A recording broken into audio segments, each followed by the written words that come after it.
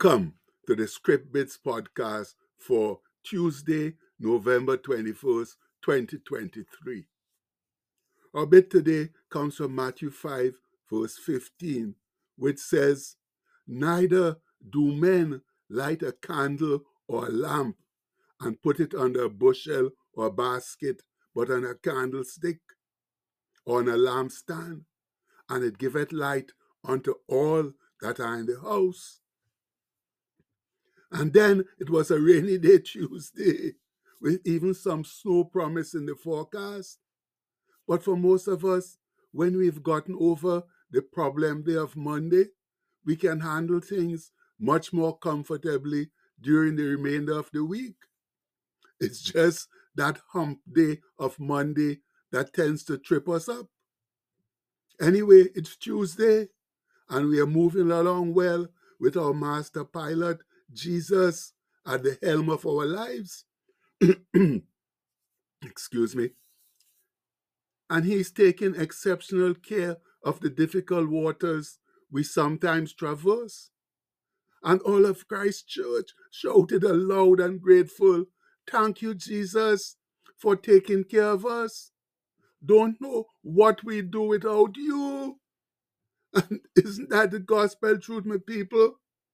We have no idea how we'd manage without Jesus at the forefront of our lives. We'd be ever so lost and trapped in the darkness of this evil and ungodly world that we'd be like the blind leading the blind, unfailingly headed toward the precipice of hell and eternal damnation. But thanks ever so much to the sacrificial death of Jesus, we have the marvelous option of walking in the light, in his marvelous light, headed straight for the beautiful environs of heaven. Whoa! And as the good library so faithfully prophesied in the book of Isaiah, the people that walked in darkness have seen a great light. They that dwell in the land of the shadow of death, upon them hath the light shine. Yes, and that comes from Isaiah 9:2. And wasn't that a most grateful and wonderful day when the light of Jesus shined upon the earth, upon the sinful and ungodly children of men? It surely was. And likewise, what a glorious day it will be when we encounter Father, Son, and Holy Spirit at the pearly gates of that everlasting retreat called heaven. I can't wait to experience it. Although, you know what? I'm not quite ready for it yet because I have stuff to complete down here before I go there. But seriously though, friends, I believe that the darkness of our world right now is so overwhelming that the populace don't know whether they are going or coming. The terrible chaos that's currently consuming our world, leading to so much hatred, war, anger, and all the negative things that Satan perpetrates, is blinding many of us to the light of Christ. And we true believers are not doing enough to try and reduce the darkness by shining our light into the shadow of death that's right now in control of our world.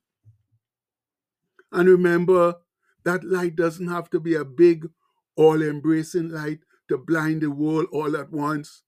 But if each one of us simply shone our little light into the darkness that's right around us, just in our neighborhood or workplace, you'd be surprised at the huge results that will accrue. Why? Because just a little light covers, or rather uncovers, a whole lot of darkness. For argument's sake, let's say that one whatever of light can uncover at least 10 times that amount of darkness. It's like when you shine a small pencil torch into a darkened area, the small plume of light brightens up much more than its size would suggest. And it's as Jesus said, "Ye are the light of the world. A city that is set on a hill cannot be hid. Neither do men light a candle or a lamp and put it under a bushel or a basket, but on a candlestick or a lampstand, and it giveth light unto all that are in the house. That comes from Matthew 5:14 to 15. Yes, my brethren, a small candle or lamp lights up much more darkness than its size would lead you to expect. Likewise, our small lights, if we allow them to shine in the dark areas around us, we do much more good than we can ever imagine. Thus, Jesus continued by saying, "Let your light so shine before men that they may see your good works and glorify your Father which is in heaven." And we all know that comes from Matthew 5:16. But that simply means we've got to get out there and be our true selves, act like true believers, so that the unbeliever will see the good things in our lives brought about by our strong and secure faith in Christ and come to Him as they desire to have the strength and security that we possess.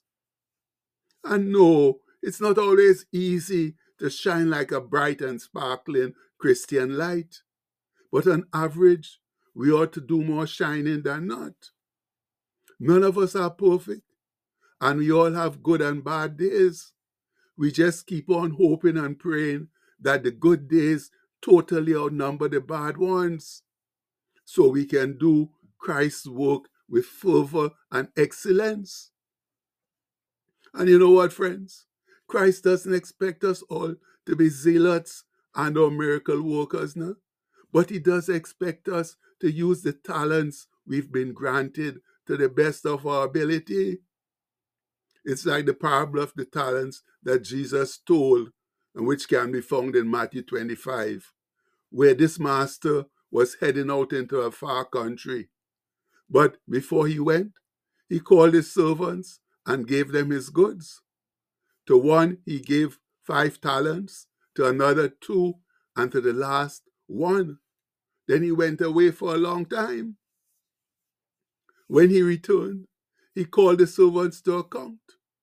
The one who was given 5 talents had produced through his work another 5.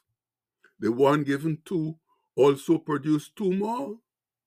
However, the servant given only 1 talent produced that same talent and no more, saying to his master, "Lord, I knew thee that thou art an hard man, reaping where thou hast not sown, and gathering where thou hast not strawed or scattered seed. And I was afraid, and went and hid thy talent in the earth. Lo, there thou hast that is thine." And that's Matthew 25:24 to 25. Oh, friends, the moral of the story can be found in these 2 commentaries that follow. First and foremost, the parable of the talents teaches us that we are put on earth to work. This is evident not only in this particular parable, but in several other Bible stories. God rewards those who put considerable effort into bettering their lives and the lives of those in their community. Yes, friends, believe it or not, work is indeed a large part of our earthly journey. And the next commentary tells us the parable of the talents is much more than a financial tale. In this story, we see the importance of using our blessings wisely and sharing with others. This doesn't just refer to monetary possessions or physical belongings, but to the time and talents that God gives all of us. And that's the indisputable truth, my people. And we better remember it, because come the judgment day, when the Lord questions us on what we've done with the talents, the gifts He so generously bestowed on us, we won't want to tell Him we were afraid and just hid them. No, sir. That will only get us into a heap of trouble. So please, let's wake up right now and begin using the gifts God has given us for our own benefit as well as for those of others around us. That's the only wise way to live. And now, for those of us who are sincerely endeavoring to live that way, let's go home declaring or choose the mantra. Sure, you believe I spelled declaring wrong? Anyhow, we're going to go home declaring or choose the mantra, letting all and sundry know to whom we belong, lock, stock, and barrel. Whoa! As one strong and sincere voice. In God's eyes, I'm not what I do. I'm not what I have. I'm not what people say about me. I am the beloved of God. That's who I am. And no one can take that from me. No way. I don't have to worry. I don't have to hurry. I can trust my friend Jesus and share his love with my immediate neighbors as well as with the whole wide world. Glory be. But you know what, friends? It's now our duty to go out and share that amazing love and friendship of Christ with others so that they too can come to know and love him like we do. Yes, that's what we have to do right now. Much love. And the postscript for today says, this little light of mine, let it shine, let it shine. Yes, my people, that's what we need to do. Let our little light shine, shine as brightly as we can. That's about all that we are asked to do. So please, let's get out there and do it now, so that we could live the way we need to live in strength and faith with Jesus. And we prayed in his strong and mighty name. Amen. Please have a blessed day, my people. Much love.